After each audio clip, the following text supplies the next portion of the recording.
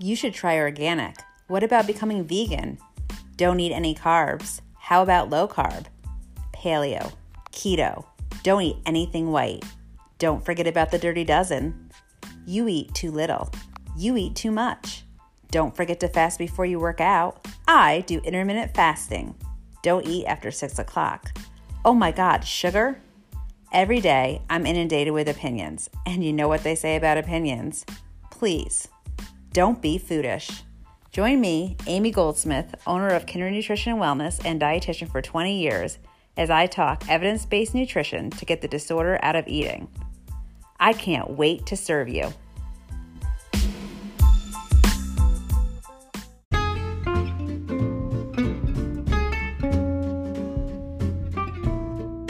Hi friends, welcome to season 3 of Don't Be Foodish. This is Amy Goldsmith. I took a break this summer to be with friends and family and am ready to roll.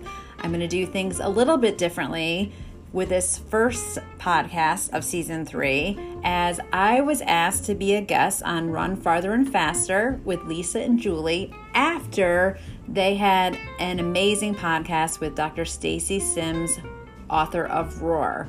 So take a moment, get yourself situated and comfortable, and take a listen. I can't wait to get this season started.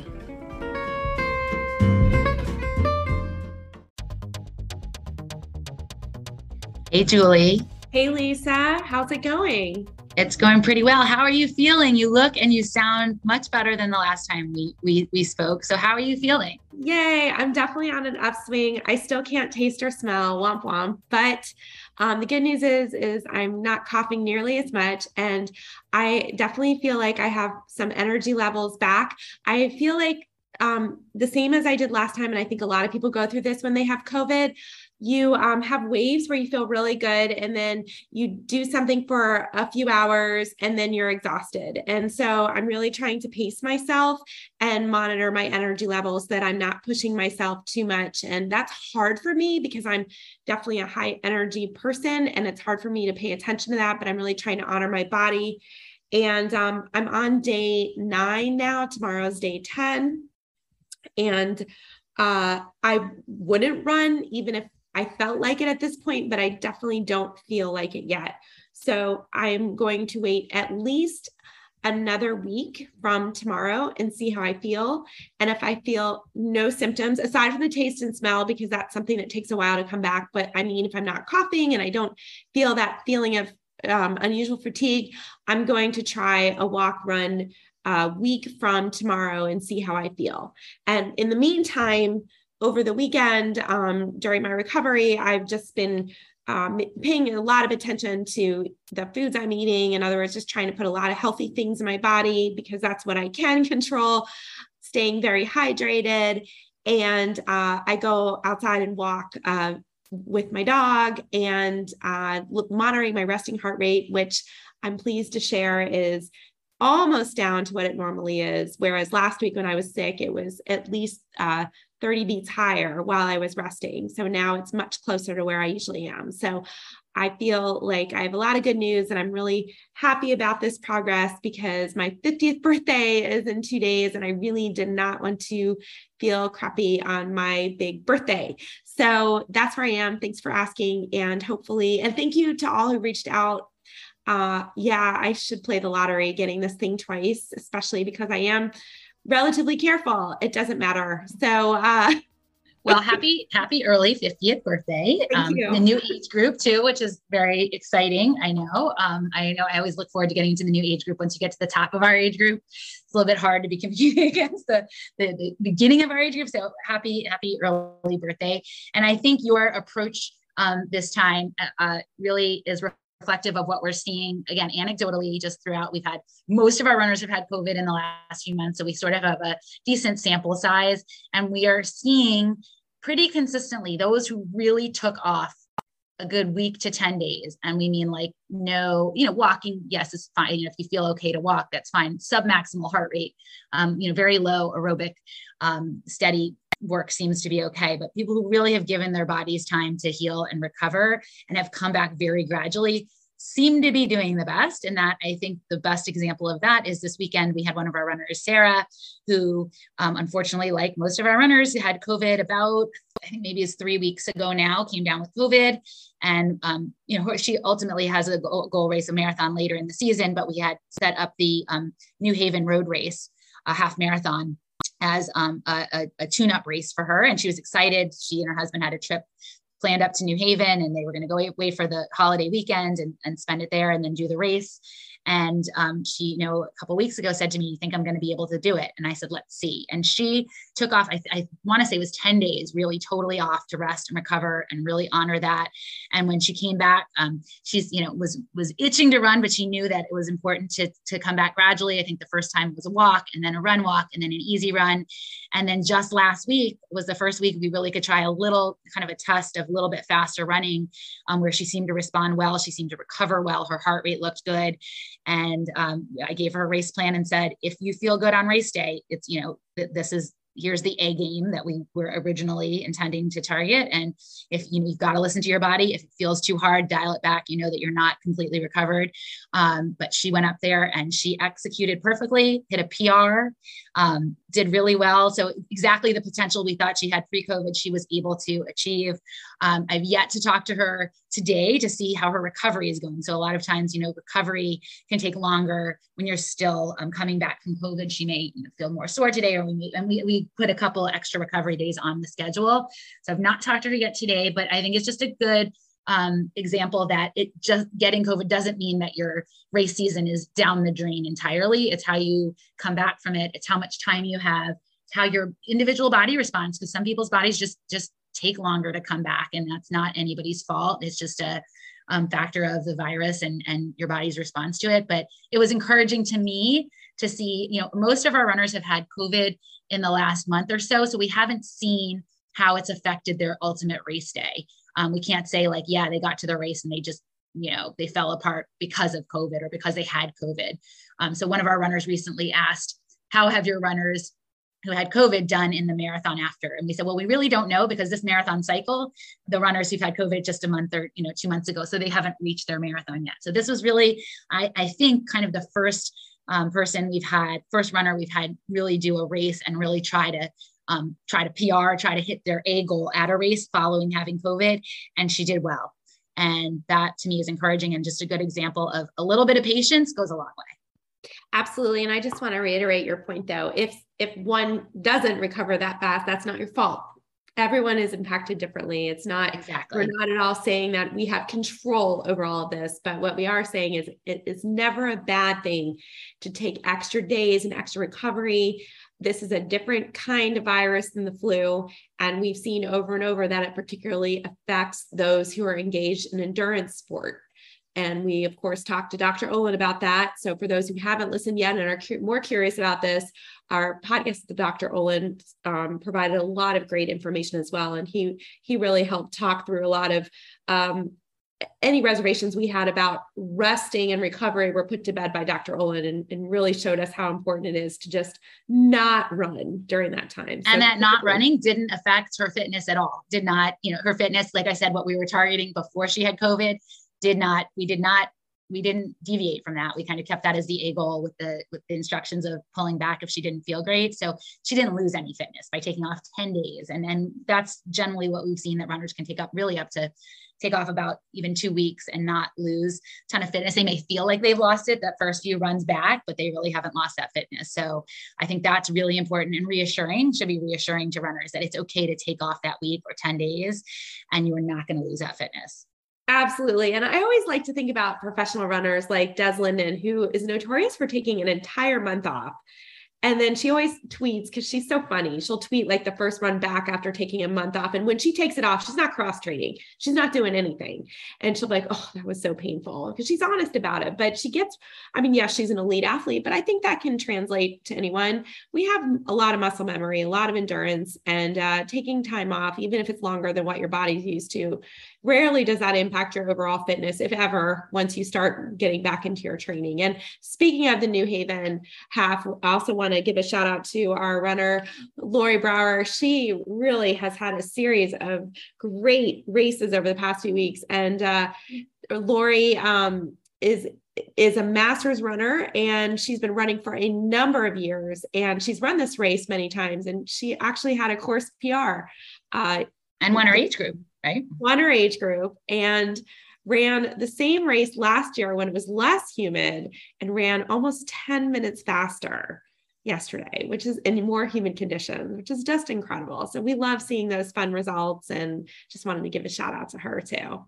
And in addition, her best running friend, Susan Spencer, similar age. Exactly. Another example. Another seasoned runner. She's been crushing her races too. And she ran her race this weekend and this is kind of another point to just training and getting ready for fall marathons, that some people have target half marathons where we're trying to get a benchmark for where their fitness is and they're really basing it out. But some we put a half marathon or a 10 miler in to as a kind of a tune-up race where they're practicing pacing strategy, nutrition, hydration, and it's sort of a dry run for race day. And so for Susan, this race was actually more of a practice run where we practiced marathon pace, tempo. It was more of a tempo run. We're practicing nutrition, making sure that all came together. So she wasn't really going for a PR or win or anything, but she won her age group, and she was 6th woman overall, which, for somebody who is decades older than most of the women in the top 10, it was really cool to see that we have a grandmasters runner running right in with the 20 and 30-year-olds. So that was,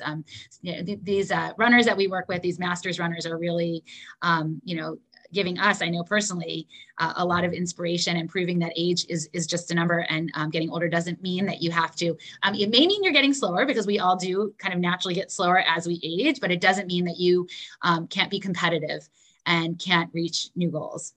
Absolutely. And that, of course, was the theme of our conversation a couple of weeks ago with Stacy Sims. And it was such a good conversation. I mean, we're still reeling from that. We learned so much from Dr. Sims, and we wanted to bring on one of the registered dietitians we regularly work with, Amy Goldsmith, who was one of the first guests on the Run Farther and Faster podcast. And she's the owner and founder of Kindred Nutrition.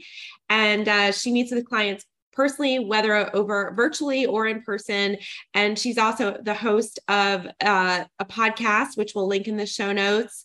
And she is just such a force because Amy never holds back. She gives her opinions, which are evidence-based, but she also has opinions based on her 25 years of practice. And she treats a lot of athletes, a lot of runners, a lot of masters runners, and a lot of women who are either menopausal or postmenopausal, and therefore has a lot of information. And we wanted to bring her on today to just talk about our episode, our conversation with Dr. Sims, and sort of sift through the information that Dr. Sims provided and provide some practical application in terms of nutrition and what she's seen as a practitioner and what has worked and not worked for her clients. Yep. We always love talking to Amy, and we often talk to her offline outside of the podcast, obviously, when, we collaborate on runners. When runners come to us with questions, she's our go-to to help us kind of navigate all those nutrition questions. So like you said, we've worked with her for many, many years, and she was one of the first guests on the podcast. So it was really helpful to have her come on today to help us sort through some of the questions that we had in our mind. And a lot of our runners were asking us, frankly, after our podcast from a couple of weeks ago with Dr. Sims. And Amy's podcast, by the way, is Don't Be Foodish. Sorry about that. So we'll link it in the show notes. I drew a blank for a second. So Amy's information was super valuable and not contradictory to what Stacy provided, Dr. Sims provided at all, but more, how do we apply this information practically? And what do we do after learning the science that Stacy presented? How do we apply that in our own running?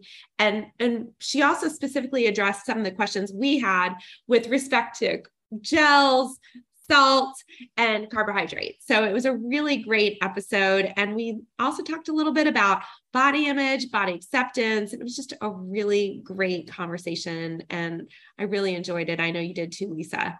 Yep.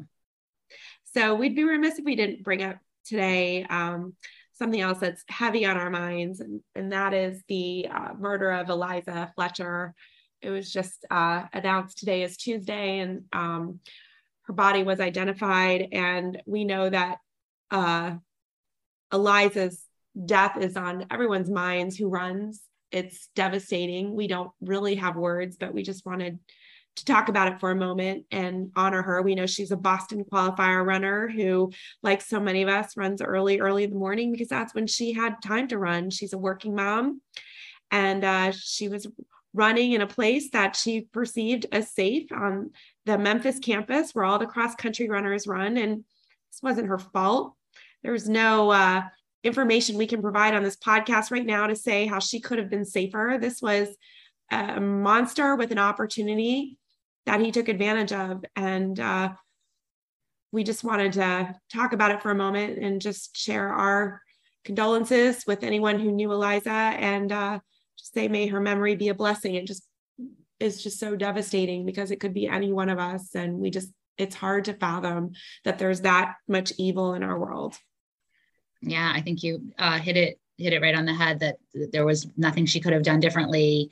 We always give safety tips on here, and there's nothing here that, we would have done differently. Like you said, it could have been us as runners. We wear reflective gear, we bring our phones with us, we run in well-lit areas that, where, we hope that we're safe, we stay alert. But, from the reports that we've seen, a car pulls up to you and forcibly puts you into the passenger side. There's really, not much that can be done in those few moments. And it's just, it really struck us as, female runners, as runners in general, because it can happen to any runner, but of how unfair it is that that's something that we as runners have to think about. And like you said, it hit close to home, and it's heavy on our minds, and something that I think will affect us. And I know it has affected my thoughts heading out for runs, even though I run generally in,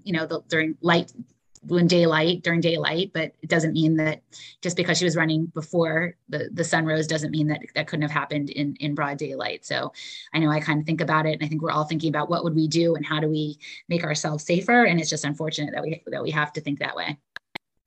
On that note, Lisa, I hope that you have a great week, and next time we talk, I'll be over the.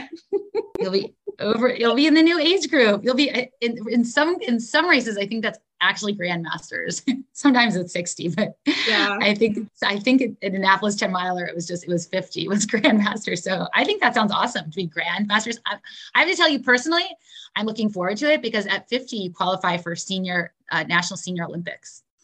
Oh, that's awesome. So you can go to the National Senior Olympics next year.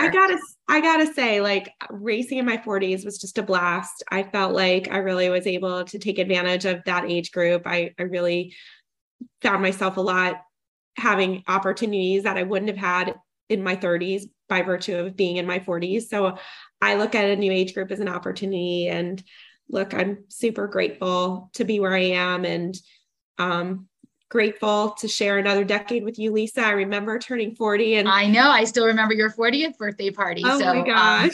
It's just, I don't know where the time goes, but I will say that looking at our runners that we coach that are in their 50s and 60s, women runners, I'm excited for what's ahead because we've got many decades of running ahead of us, and of enjoying each other's company and celebrating these wonderful milestones together. So happy birthday early, but happy birthday. And I think you make 50 look fabulous. Thanks, Lisa. Love you. Have a great day. You too. Bye. Bye. Amy Goldsmith, welcome back to the Run Farther and Faster podcast. You were, I believe, our second guest on the podcast, and wow, we've come a long way. I think when we did it then, we only used audio, and we didn't have an editor or anything, and sure, our sound could be even better, but I think we've come a long way, and we just are so grateful that not only have you returned to the podcast to share your wisdom, but also that you remained a great friend to us, and a wonderful resource to us and to so many of our runners. So for those who don't know you already, could you please introduce yourself? Sure. Well, thanks so much for having me. I'm so excited, and I just love your podcast. You both do such a great job. And it's wonderful to not only be friends, but to collaborate. I feel like, not to toot our horns, but I feel like we are in this amazing environment where we get to change people's lives in a time when it's been kind of weird. So, thank you for that. It means a lot to me. But for those of you who don't know me, I am a dietitian. I feel like I've been a dietitian forever, close to about 25 years. So I'm, 22 years old, because I started before the womb. And I own Kindred Nutrition and Wellness and Kindred Kinetics. So Kindred Kinetics is kind of, I branched that off and branded it. It's my sports performance kind of part of the Kindred Nutrition and Wellness. So yeah. And what are your credentials? So I am a registered dietitian. And what that means is I had to do a specific type of schooling with a specific internship that had requirements. After that, I had to take a registration exam. And I'm also licensed in the state of Maryland. So I have to have 30 continuing educations credits every 2 years or I lose my license. And I think that's it. Yes. And do you have any specialties with respect to sports nutrition? So I have not gotten the specialty certifications. It's not because I don't think that they're of value. A lot of the reasons why I don't do things like that is because I put my heart and soul in like face-to-face patient time. So I think they're of value. But I also, since I am a little bit older, I think sometimes my experience it really just kind of is not more valued, but the value shows in my experience with the thousands of people I've worked with. So for my practice, I focus specifically on sports nutrition, eating disorders, and family systems. And Amy, you have a background in sports and athletics as well, and running. So why don't you talk Yes. a little bit about that? So I am kind of a washed up athlete. I tell, I was very active when I was younger. I am still kind of blessed with speed. I'm for those of you who know me, I'm kind of, I call myself short and stout, right? Like I and I played soccer when I was younger. I did suffer like a pretty serious injury when I was in my late teens where I tore my quadriceps in complete half. So that was like early 90s. And I was told when I was in the physician's office, like, you probably will never be able to run again. I couldn't even actually walk there. I had to be carried. And so I rehabbed, have an amazing physical therapist who I do think was someone who really did play a role into me getting interested in nutrition, because I constantly talked about, the role that played in my 1.5-year recovery.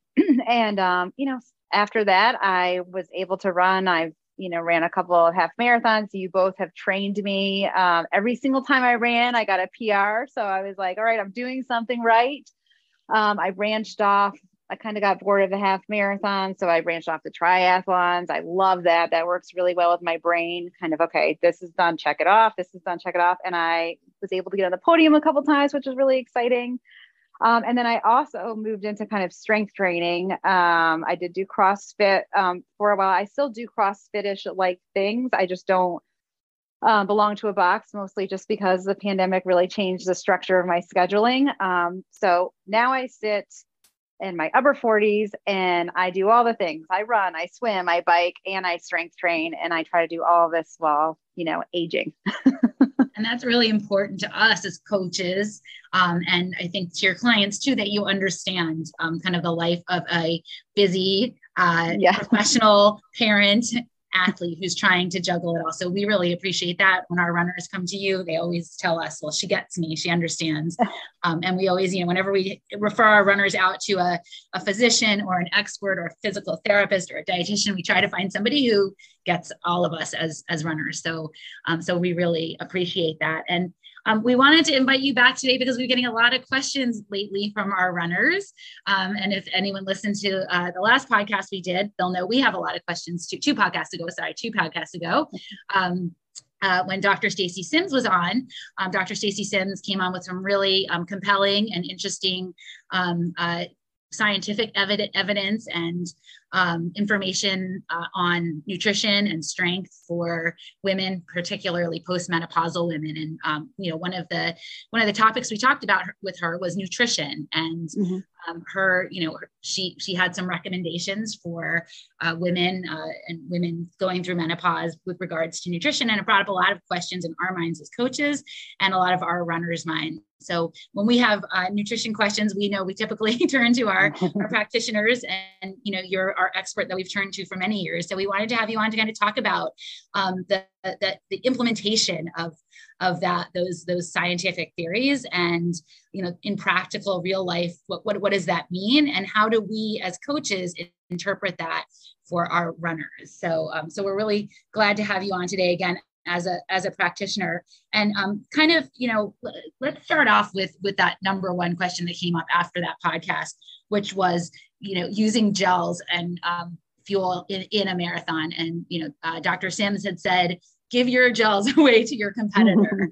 And again, that was something we really struggled with as coaches, is like, that's a kind of fundamental piece of knowledge that we have, and just a rule that we use, and something that's worked for us. So, what are your thoughts initially, just to kick this off, on gels, chews, race nutrition during training and racing?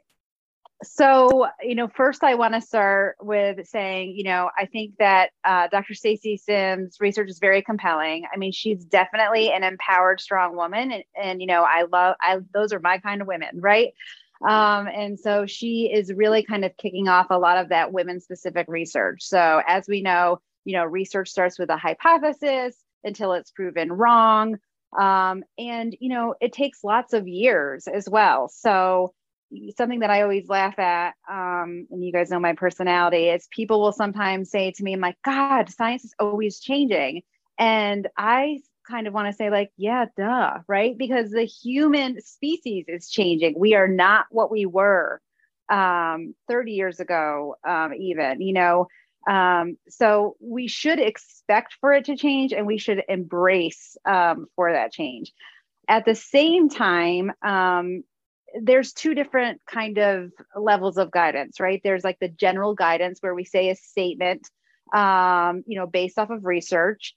And we can provide that information for people to kind of process and kind of integrate and see how it works. And then there's very specific guidance that is specific to your genetics, and is specific to your experience, and specific to like your activity and those sorts of things. So, when I listen to the podcast and I love the information and it's all very valid, the thing that gets a little bit sticky is that, we're all individualized, right? So you both know, I put the majority of my work into face-to-face patient visits every single day. And I am one of those weirdos that loves that, right? Because I'm really lucky and it's probably the same for you folks, not everybody is the same. So I never get bored of it. I have somebody come in at 9:00 and, I may think they're coming in for sports nutrition, and we may only talk about gut function, because I realize that, hey, we need to rule out if there's something more serious going on, right? And, or I have an anorexic who's coming in, who's restrictive in nature. And I recognize, like, oh my gosh, they have orthostatic hypotension. And from a safety precaution, we need to get a EKG right now to make sure they don't have sinus bradycardia, so I'm constantly moving. So my whole point about that is, I also come from the nature, if it's not broken, don't fix it. And I know that just sounds like a very generalized statement, right? And so if you're rolling your eyes at me, I get it. I will validate that first feeling. But, something that you said in the beginning here, like why we work with each other, is because we all know that balance, right? Like being a mother, which, hands off. I mean, more power to you. It's hard to be a mother, especially this time of age, right? To work, right? To want to focus on our health, to want to focus on our mental health. And so we have all of these millions of things we're trying to organize. And, if we're utilizing something and it's working, great, right? Are there times when gels are not indicated for people? Absolutely. And I've had conversations with both of you, when we have that consent sign with the runners that we're working together, where, I have somebody who's identified with celiac disease, or I do suspect that they do have a GI dysfunction where we really need to pull that gel because of what it has in it, right? Which is negatively affecting the gut. But I also, and this is going to really sound simple and weird, but you both also know, like, I focus a lot on timing of fuel, right? And I always say there's not a magic bullet. I mean, you guys know me. I'm an entrepreneur. If there was a magic bullet, I would be putting all of my R&D in that. It would make my job so much easier, right? So I respect the statement, and I respect that gels may not always be the best. And at the same time, as a practitioner, that's why we don't recommend one blanket product or sell one blanket product, because everybody needs something different. That's great. We really appreciate your clarification, because like you, we were confused in the sense that we really agreed with so much about what Stacy presented. Her book is terrific. We know you read the book. Mm-hmm. There's so much to think about, and change is good. Just as you mentioned, change is good. It's good to mix things up, particularly as we enter a stage of life with which we are initially unfamiliar. And it's important to acknowledge that. So at the same time, your phrase does not initiate an eye roll with either of us. It isn't broke, don't fix it. Because sometimes we tend to, as runners, competitive runners, overcomplicate things. And we understand. We do it ourselves. When you hear an expert say, throw away your gels, the immediate knee-jerk reaction is, okay. But wait a minute, we've seen as runners and as coaches over and over that when we introduce the idea of eating about every 35 minutes, whether it's a full gel or a half a gel, and it doesn't cause gut malfunction, that actually enhances performance, even among our populations that war is about, those who are from perimenopause to postmenopause. Right. But at the same time, we have had several runners, many, who can't tolerate gels and are really struggling. So for those who are in that segment of the population, what are some alternatives that you specifically would recommend to someone so that they're getting enough fuel, but not having gels? And by enough fuel, I would think, so this is kind of a separate question too. Dr. Sims mentioned women only need about 30 grams of fuel of carbohydrates per hour, and that's markedly less than what we've been recommending through the guidance of you and other registered dietitians. So could you talk about that and then talk about some alternatives to fuel? Right. So really when it comes to nutrition, I think, and I'm going to try to articulate this in the most kind way. So, nutrition is a science, right? So, there is no one size fits all, which I know I've already said. And because everybody requires something different, there's a lot of assessment that kind of goes into the phase, right? So I am often really advocating for people to kind of watch out for like the general recommendations, because if they're just recommending something by looking at you, it's really difficult to say that that's, appropriate. So when we're looking at like the carbohydrate load that somebody needs, like during a run or pre-run or post-run, there's so many things that we look into, what are your overall needs in a day? How do you eat leading up to a race? What is the quality of your run? And when I say quality of your run, meaning, what percentage are you working at? 80% or higher? Is it, kind of a recovery run? All of those types of things, your exertion, they play a role into what your needs are. Right. And so I think, and I don't want to be, stating this incorrectly, but I think that Dr. Simpson said something like dietitians generally state like a certain amount of grams an hour. And I would say, that's not necessarily true. I have lots of dietitians that intern with me. And because I've been in the field, for over 20 years, it's very rare that blanket grams would be kind of recommended. So I think it's safe to say that, like, maybe you start at 30 grams, maybe sometimes it is a little bit less than 30 grams. And sometimes it's higher. So I can't really give you an exact number of what that would be, but I would say it would really require an assessment. And I think you both know that as well, because I know like I said, we collaborate often. And there's been times where we've talked, and I think we just had this conversation last week, like, oh my gosh, their nutrition is spot on during the run. But every other time outside of that, it is extremely hypocaloric with the incorrect distribution of macronutrients. Therefore, the quality of the runs are absolute crap, excuse my French. And that although that person came to me for sports nutrition, which is wonderful, we're actually working on everything outside of that particular run.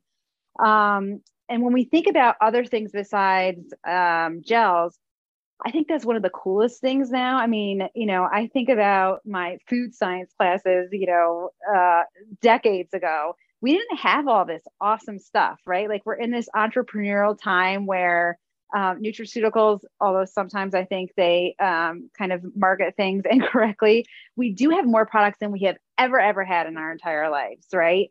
So I think it's worth looking at, like, the shot blocks, the chews, or even the whole foods, right? Like, I have some people that they stuff those little applesauces, and they squirt that, or like the little baby foods, or there's sometimes like prunes, which I know some people would be like, prunes, oh my gosh, I would not do that before a run. But and again, that is another example of why everybody's different, right? So you could do, the little mandarin oranges, like all those sorts of things. So there are products out there. It's all about what fuel you need, what macronutrient do you need? You need carbohydrates. Okay, we have this option, and that option. So it doesn't have to be gels. It doesn't have to be blocks. Matter of fact, in a half marathon or a marathon or even a triathlon, most of my folks that are working with me, we have all of those things at different times. Like on the bike, it's easier for them to eat a PB&J, you know what I mean? Sandwich. So it's about ease, the transition, and all those sorts of things.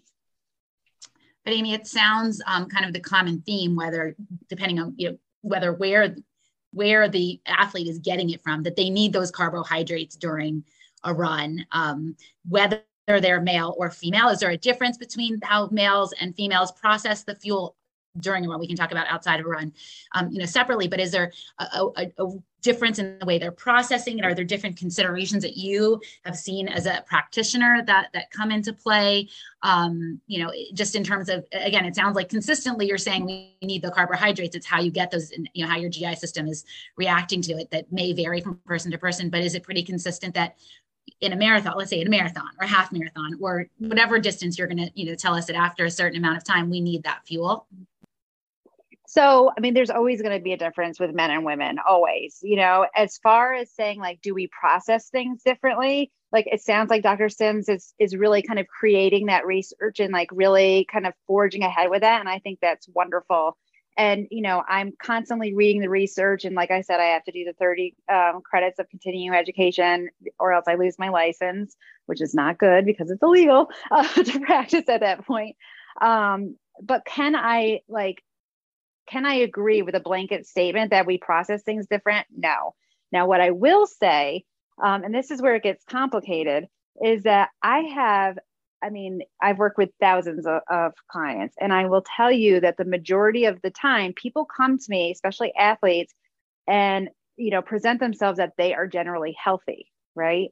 And then as we work together, we see that there's these side effects that come up, right? Or these symptoms, right? So the symptoms that you and I are talking about right now are the GI symptoms. And something that I feel really, really strongly about as a dietitian is we have to stop just trying to reduce the symptoms, and we have to start figuring out, why is this happening?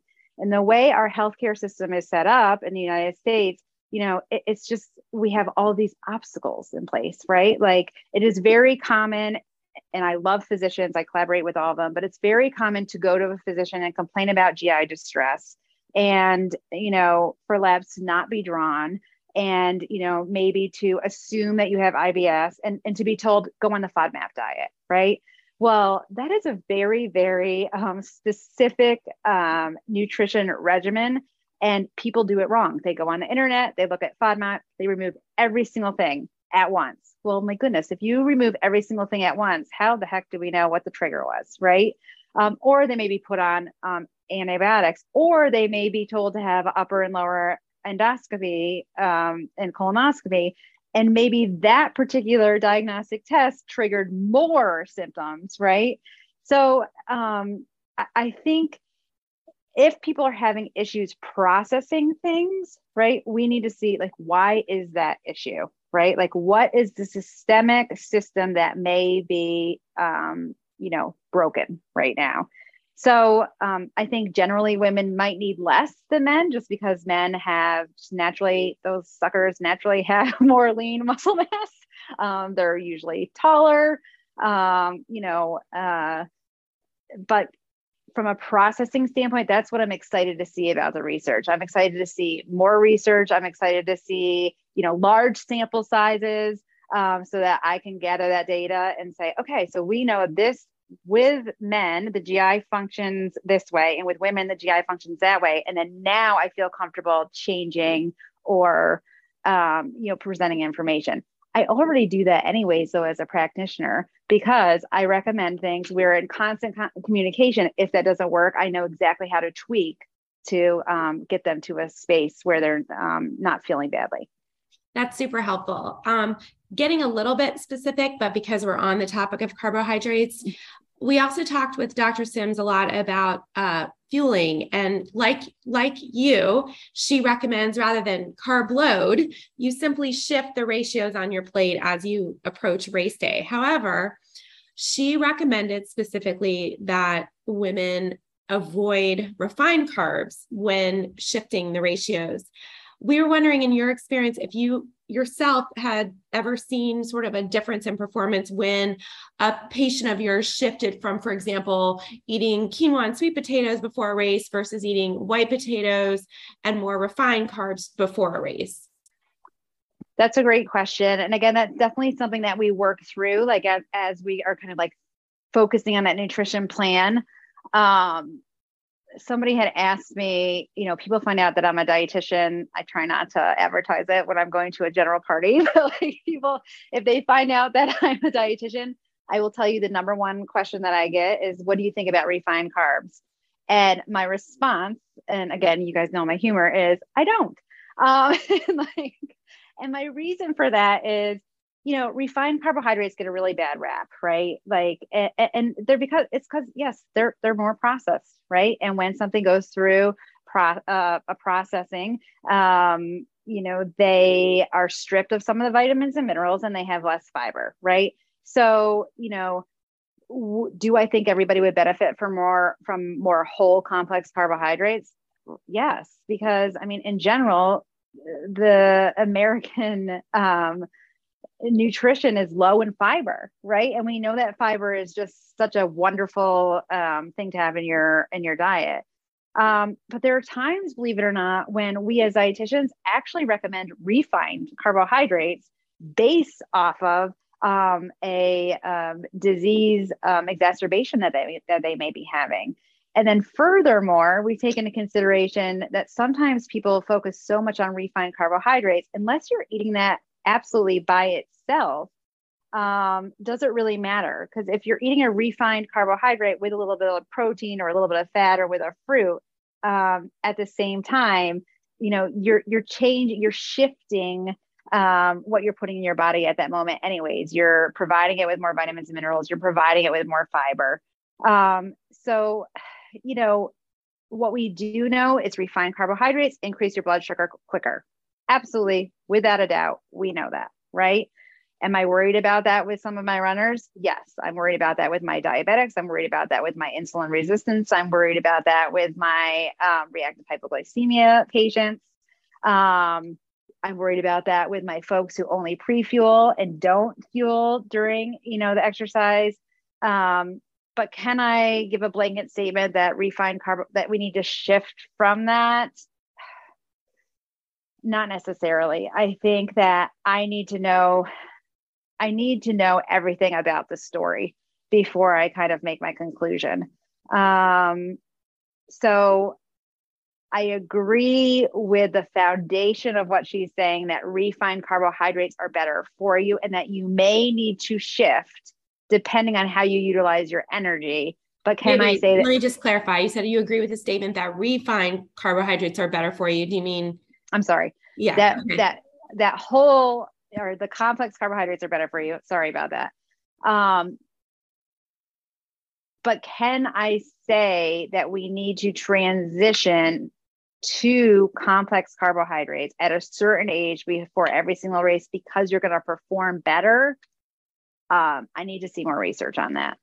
And again, I work with lots of folks who have celiac and ulcerative colitis, who run, and I would absolutely be staying away from that recommendation.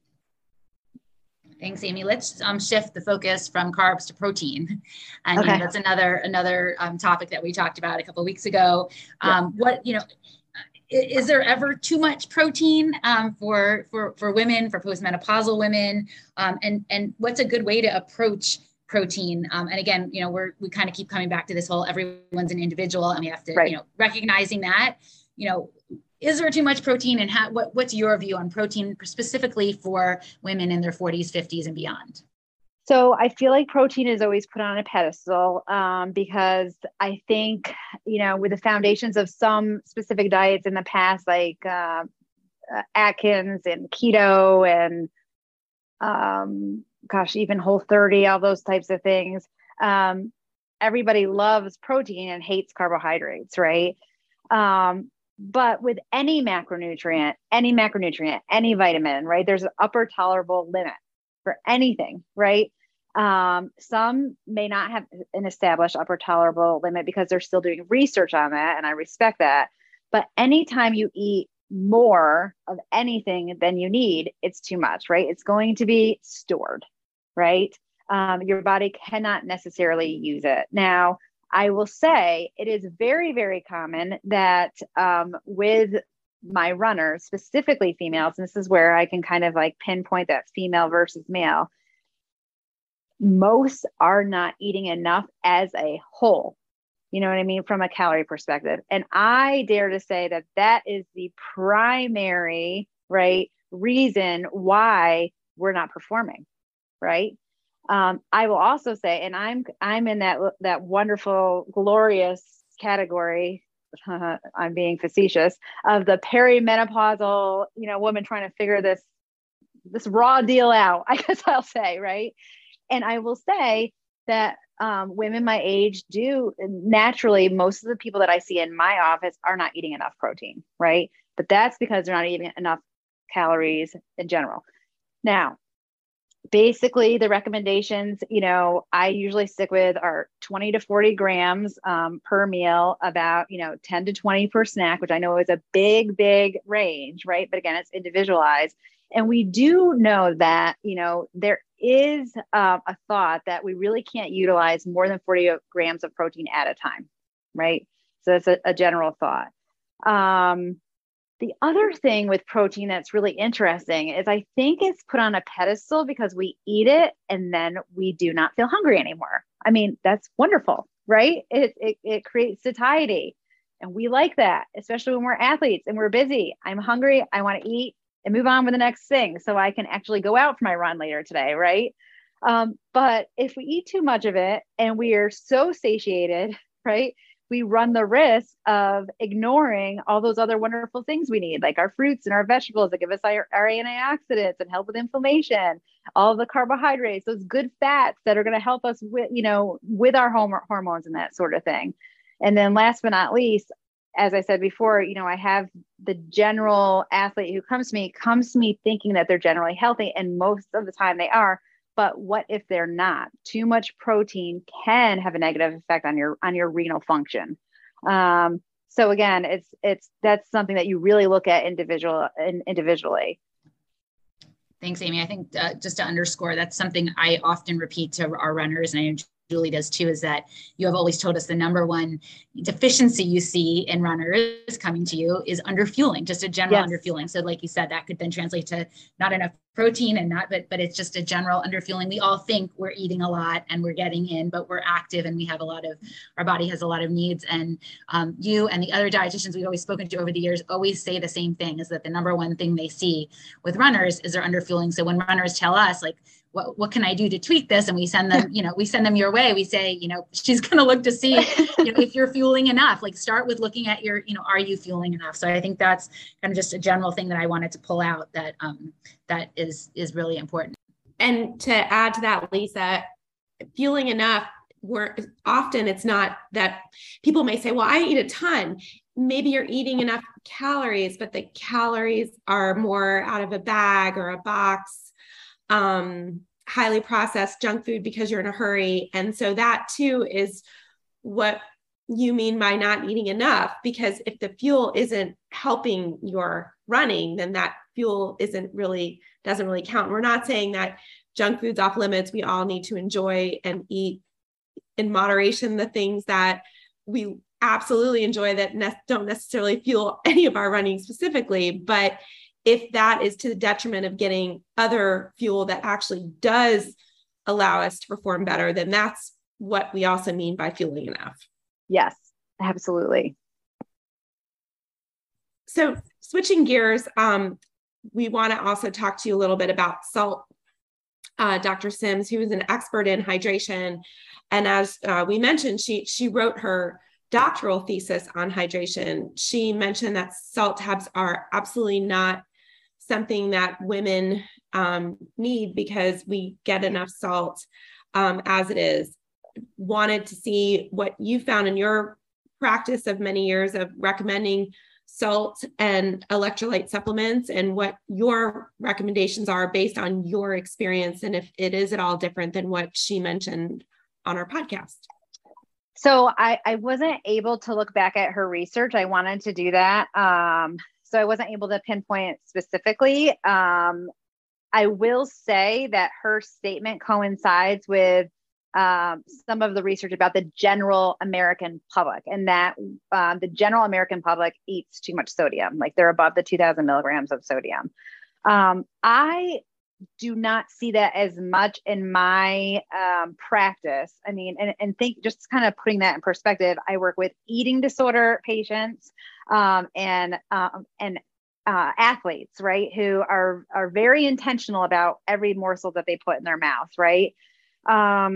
So it's rare where I see that the sodium is really, the intake is very high with my patients. When I worked in the hospital, it was, the people that I worked with, they usually did have a high sodium intake. And you guys both know this, I don't necessarily recommend just salt tabs specifically for any of my patients, unless they are working with me for hyponatremia, which I do have patients who work with me for hyponatremia, or something called POTS disease, which stands for postural orthostatic tachycardic syndrome. We could do a whole nother podcast on that. But I do focus on electrolyte drinks, right?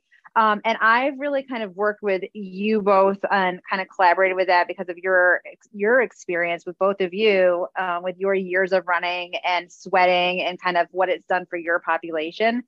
I usually focus on electrolyte drinks that have the combination of the calcium, the magnesium, the potassium, and the sodium. Now, this is an interesting thing. I focus on those things, but there's not much research that substantiates, you need magnesium and calcium, and potassium along with the sodium. But I come from the standpoint that people are not eating enough, right? And with not eating enough, there's a lot of people right now who, I have this problem. I'm going to search on the web. I want to have a solution. I'm going to remove wheat, gluten, dairy, right? And when you remove wheat, gluten, and dairy, you're naturally removing your magnesium. You're naturally removing your calcium. So I kind of focus on that electrolyte because I already know that they're hypocaloric and those types of things. And, most of the time, with, I would say 90% of my patients or more, I am checking the labs and I'm seeing that there's a deficiency in some of those things. So that's kind of why I kind of gravitate to those things. And I mean, simply said, most of my people who start to work with this feel better and they perform better and they recover better. So the proof is kind of in the pudding with that. And some may come back and say, well, it's a placebo effect. And I say, so what? If it's a placebo effect and they feel more secure with their running and they have a better race, I'm all for it, right? Because it's not hurting them. And that's just kind of my thought process. And Amy, I think that's really important that you touched on. There are more electrolytes than just sodium. People focus on the salt tabs, but something like Salt Stick has all of the electrolytes in it, and so a balance of all the electrolytes. Is there a particular product or type of electrolyte replacement that you recommend for example, for racing in hot weather, when people are especially heavy sweaters and they know they're sweating out a lot? Is there something specific that you recommend? Is Salt Stick good? Is there something else? I mean, Noon, I know you have to mix with something and carry it with you. So is something absorbed better than something else? Is there something that you recommend? That's a good question. I do like the salt sticks or the salt tabs that you're talking about. I have no relationship with this company, but I love Scratch. I know I love Scratch, SKRATCH, and I like it because they have a third party who does a lot of their research and their R&D, but they also have multiple products, right? So I'm able to do something like work with my clients and do like a sweat test, for example, to see like how much sweat are you actually like losing, right? And what do we need to replete that? And then I know based off of that, what product to use. Is it the general? Is it the, emergency? Is it this, that, or the other? People use Liquid IV, which has like a couple different electrolytes, and, if it works for them, I think that's fine. But for some reason, I just cannot get off this Scratch train. I just really like it. And even for like those patients that I was telling you about that I do work with hyponatremia, I actually use Scratch, believe it or not, and for my POTS folks, to help them get their sodium levels at the end of the day. It's not really pungent. It doesn't taste that bad. It's like really easy to kind of put together. My son uses that for cycling and all of his cyclist friends. So they are big Scratch. And I think it's a little bit easier for cyclists to use it because they put it in their water bottle on their bike. For runners, we've got to carry a bottle with us. Yes. So yeah, I think that, yes, we're a big Scratch family here. So I'm glad to hear that.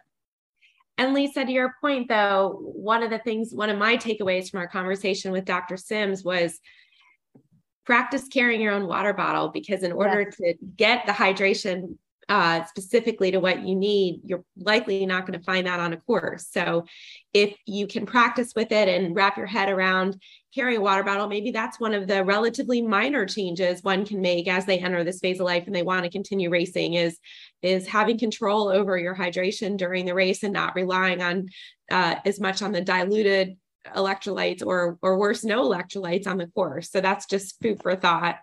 No pun intended. But switching gears a little bit, you had mentioned earlier, Amy, you wanted to say something? Oh, sorry. Go ahead, Amy. Sorry. I just want to add to that. You both really helped me with that when you were helping me train for my half marathons. Anybody who's ever seen me work out, I am a nasty sweater. I mean, I look in the mirror and I'm like, holy moly, I do not look good. What happened to me? So I immediately went out and I got a belt, and I hated every second of it. Right. So I was like, this is like a pain in the neck. Like this, I had got a couple belts. I learned how to carry water. And then I remember that I was talking with you both, and I think it was before maybe the rock and roll this is years ago, rock and roll half marathon. And, they stated everything that they were going to have at every single rest stop. And so I knew which one would have back there was Gatorade, which ones would have Gatorade, which ones would have water. And that was part of my race plan. So not only did I do the pre-fuel, but I was like, no matter what, mile 3, I'm drinking the Gatorade here. Mile 6, I'm drinking the water. Because I knew, and I did goos, then I knew the goos that I had some of the electrolytes in it. So when I'm taking my goo, I'm going to have the water. And so to your point, yes, like it's a pain in the neck, but getting used to like what you need is part of the equation. So I just wanted to piggyback on that. Yeah, absolutely. And so switching gears a little bit, you had mentioned earlier about underfueling, and we'd be remiss if we didn't talk to you a little bit about Red S and how it is how it's shown in women who are in this phase of life, because one of the, of course, major signs of red S is not getting a period. And if you're not getting a period, how do you know as a practitioner whether a patient may be someone who is in that position? What are the signs that someone should look for that perhaps they are in that dangerous arena of red S? And can you explain for those who may not know what that is?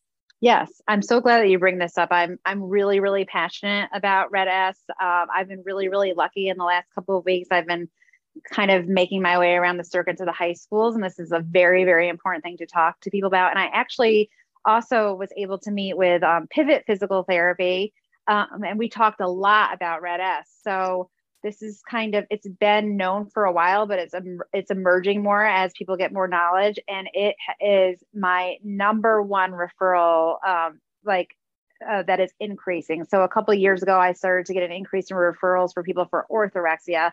And now it's really that red S. So that stands for relative energy deficiency in sport. And you're correct. One of the signs I would say would be loss of menstrual function. But again, it's really important to work with people who really truly understand red S, because I come from the thought that when you're in the space where you have, had multiple stress fractures, or you have, negative bone health or a period, you're already far into this, right? So there's many, many things that you can screen for and you assess before you get to this phase. So a couple of things that, and we screen for this with all of our athletes, is, do you easily get dehydrated? Do you have GI changes? Have you had significant GI changes? All of a sudden, are you getting constipated? Are you having diarrhea? Do you have, do you have cold intolerance? So, do you feel cold when that air conditioning first goes on? And is it hard for your temperature to self-regulate itself? Do you have stress fractures, or have you had multiple stress fractures or injuries? Do you suffer from muscle cramps? Or 10 to 15 minutes into a run, do you feel so weak you can't even, perform, right? Like you feel like you have those concrete legs. Do you have new dental problems?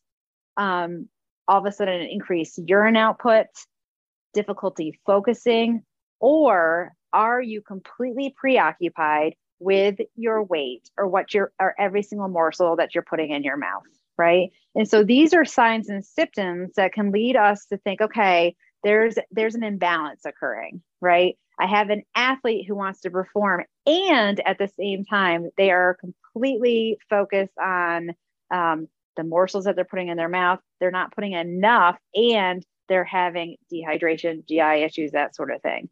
You can also do some diagnostic testing, such as like a DEXA scan. You can do an EKG, and all those sorts of things. But the treatment for red S, unfortunately, we have a theme here, is nutrition, hydration, and sleep, right? So it's really focusing on making sure that we're getting that nourishment that we need. Almost every anorexic patient that comes to me with red S, they haven't had their period for months or years, but usually we look into that and we can see that there were signs and symptoms well before they had the loss of period. This is a problem because a lot of women who suddenly find shifts in their body composition, yes, the first thing they're going to do, especially athletes who are, trying to do type A, is cut calories, or not even necessarily consciously cut calories, but say, I'm going to cut out all of, any morsel of extra junk sugar, no sugar, no sugar, sugar, cut out dairy, cut out. Yes. And then that ultimately and unintentionally can lead to red S, when really that person thinks that they're doing a good thing by trying to resolve the shifts in body composition. So how does one prevent going down that path? And what can they do when they see shifts in body composition to prevent that? And I know we talked so much with Stacy about this too, with Dr. Sims, but what recommendations do you have? That's such a big question, right? And I don't feel like it's talked about enough. The unpopular opinion is your body's going to change. I mean, your body is going to change. And, the unfair thing about it is women are viewed in an unfair light, right? So I'm going to sound like a feminist right now, but we have so many changes that we go through, right? Especially like if we decide to have children and if we carry a baby, I mean, we constantly have these hormonal shifts. Then we go through perimenopause, then we go through menopause. Our bodies are going to change. I think that, and again, this is going to sound kind of strange. I think the first thing that we have to do is kind of have like a radical acceptance that my body is not going to look the same as it did when I got married, right? It's not, right? And I think like with that radical acceptance, we have to have gratitude, right? Look at what my body did. I often say this and I'm getting goosebumps as I say it, but I grew 2 humans in my body. And for those who are listening to this, who, decided not to do that or couldn't do that, it doesn't make you any less, right? Because you probably endured things such as fertility treatment and, loss and all those sorts of things that are, just as important and pervasive. But I think that we have to stay away from saying my body composition changed, therefore I am not worthy, or my performance sucks, or I am not pretty, or I'm not strong. And we have to say, damn it. Okay. Why is my body changing? And what can I do to help my body be the best that it can be? Right. And so, it sucks. I've shared this with you, Julie. Like I always have had the flattest stomach. I mean, for me, I'm short and stout. I was a sprinter and a soccer player. I got quads and I got a butt, right? And I've always had that, and I've accepted it. I had the flattest stomach. I am in perimenopause, and that has changed, right? I kind of like look at it as my energy pouch right now, right? And I mean, it sounds funny. I still wear a bikini because I don't care. Right? There's some days that I don't wear a bikini. I have kind of moved more towards what is happening with my body. It will change again. How can I fuel it so that I can be the healthiest I can be? Right? Wanting to change your body and promoting restriction is only going to affect your body negatively from a mental health perspective, right? You take away that nourishment. Now you have more anxiety. Now maybe you feel more depressed. Now maybe you feel isolated because you can't go out with your friends to have that Starbucks and that croissant. I mean, which you're allowed to have every once in a while.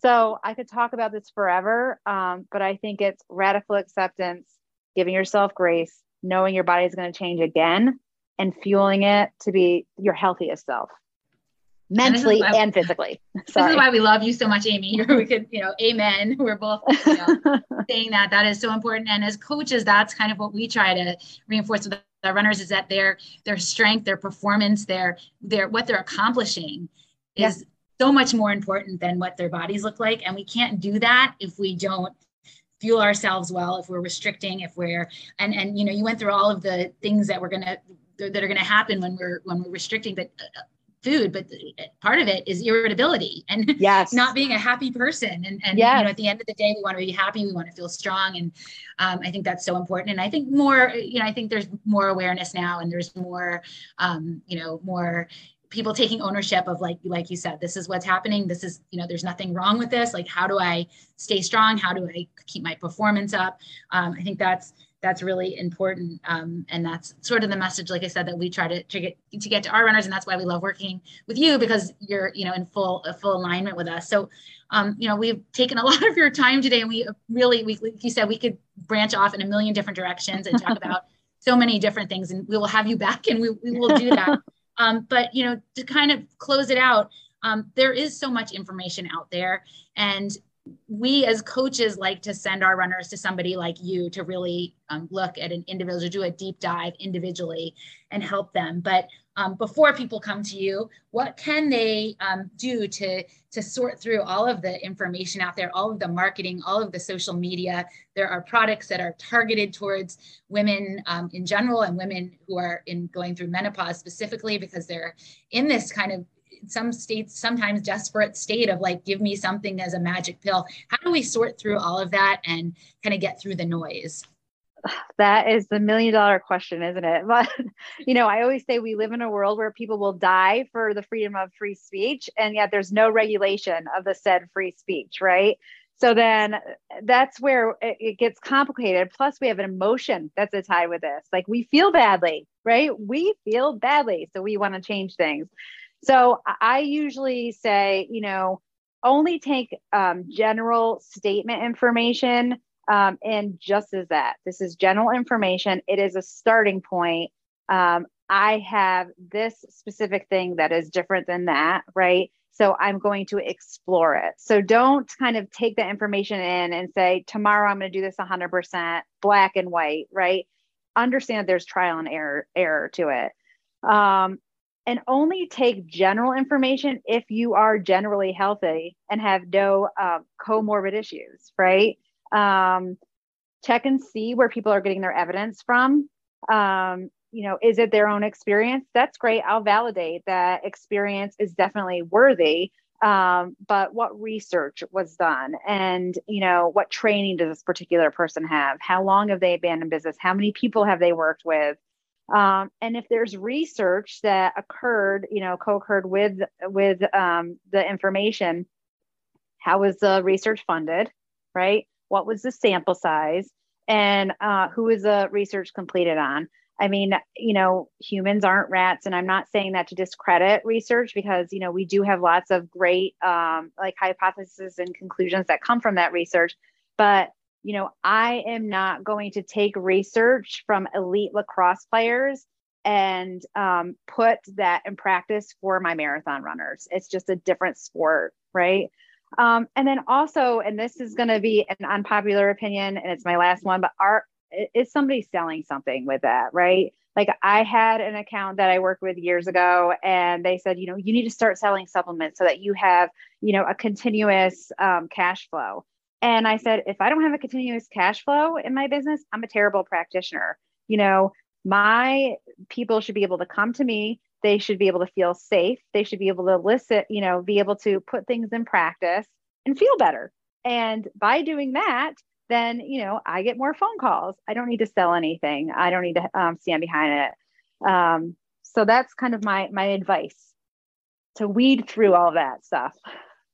That's awesome advice. And for those who may not know, can you share what you do for the state of Maryland?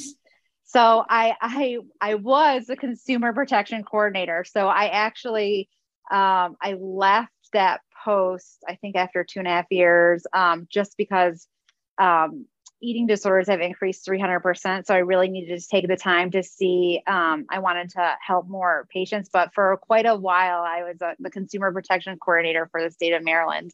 And what that meant was, I would make sure that people that were providing medical nutrition therapy advice had the license to do so.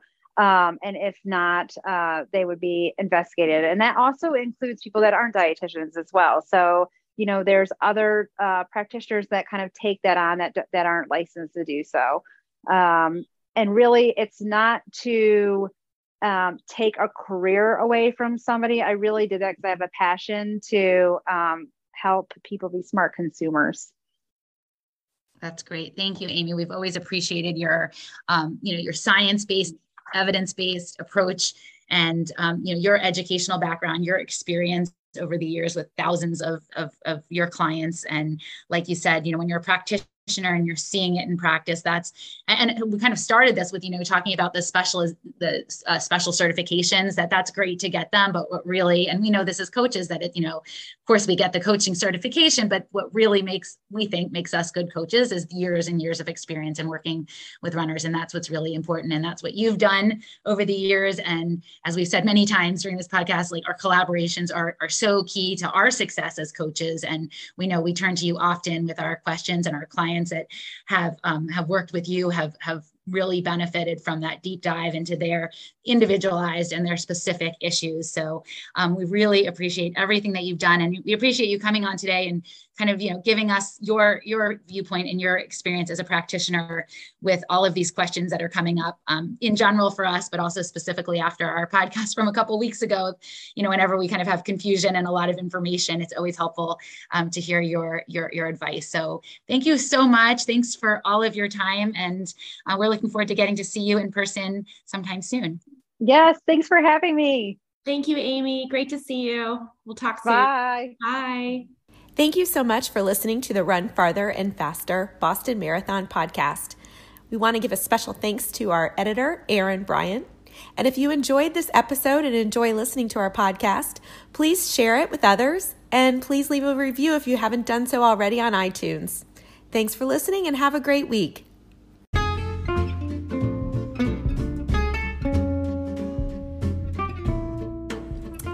Thanks so much for listening, and I hope that all of you were able to find some nuggets that you can integrate into your life. Speaking of which, if you like the Don't Be Foodish podcast, please do not hesitate to like this and share it. When you do that, it helps others find us. We appreciate you, and we look so forward to talking with you again in October.